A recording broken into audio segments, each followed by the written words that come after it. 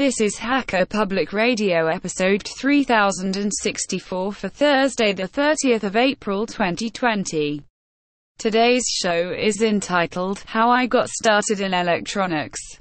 It is hosted by Archer72, and is about 7 minutes long, and carries a clean flag. The summary is, How I Got Started in Electronics and Some Job Stuff. This episode of HPR is brought to you by archive.org. Support universal access to all knowledge by heading over to archive.org/donate.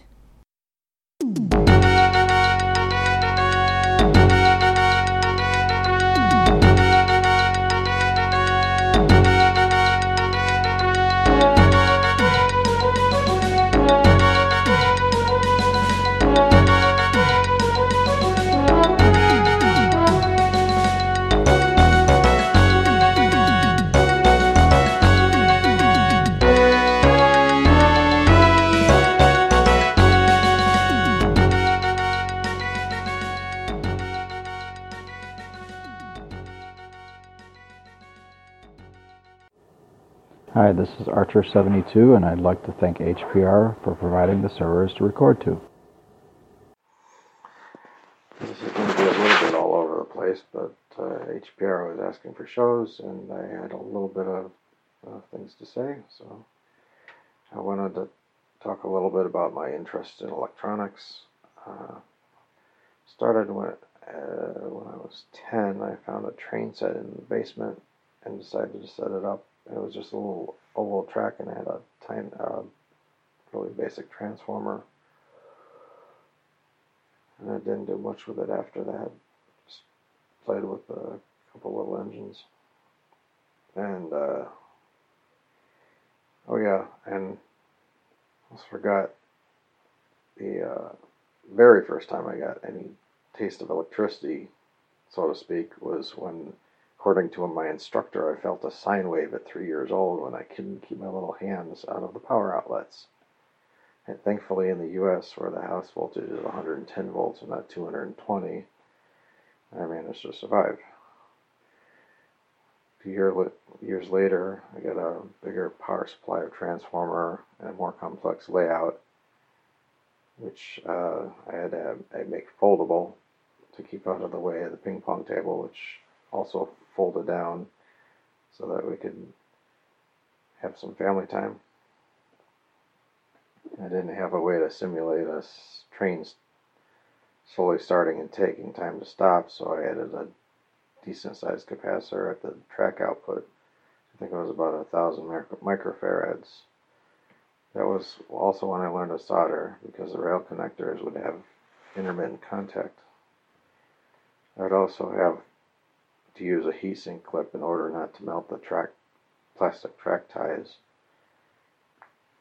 I also made up custom levers that went through the plywood to activate track switches with solenoids.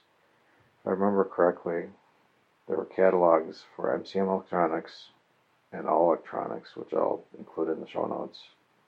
And at this point, I think MCM Electronics became another company like Newark.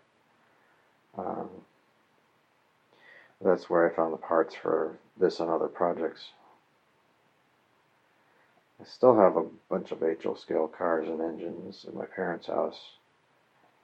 When I was building the layout, learned how to use a hot resistance wire for my dad, and we cut styrofoam as a base for some of the scenery, and also did a bit of wire framing to do some of the inclines.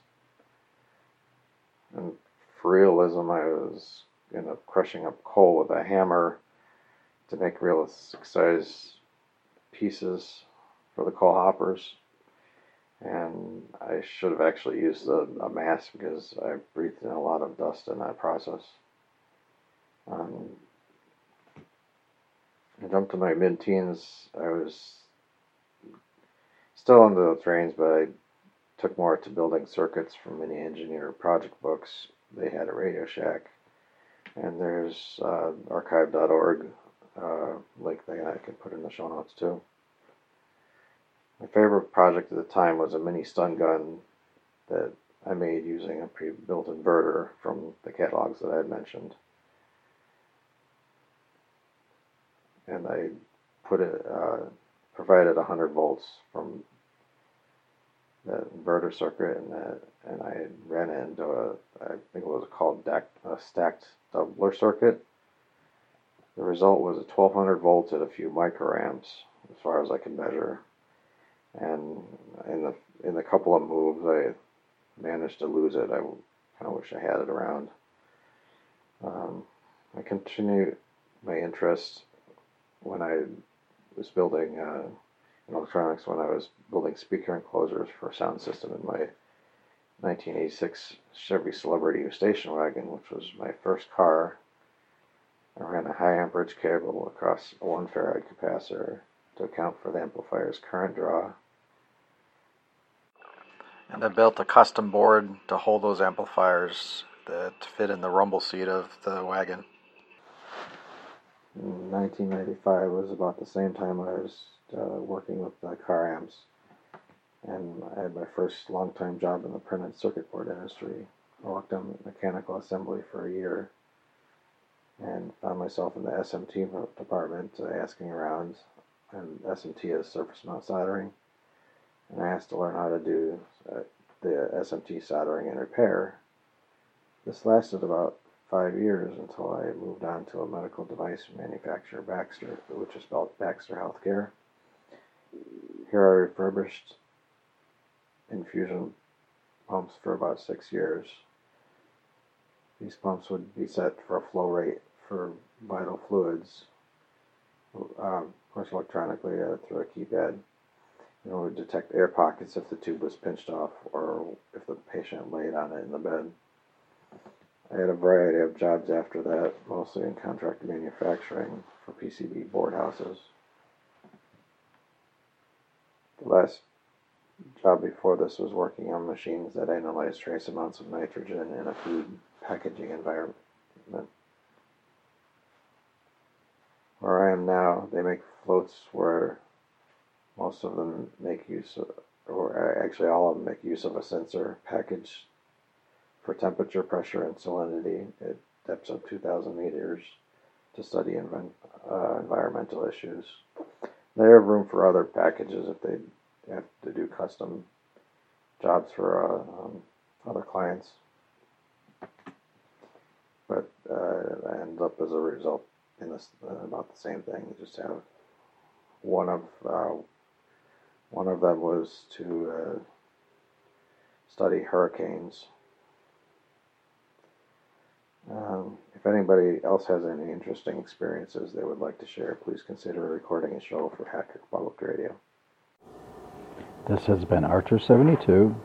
Thank you for listening. Remember to support free software. Thank you. Bye.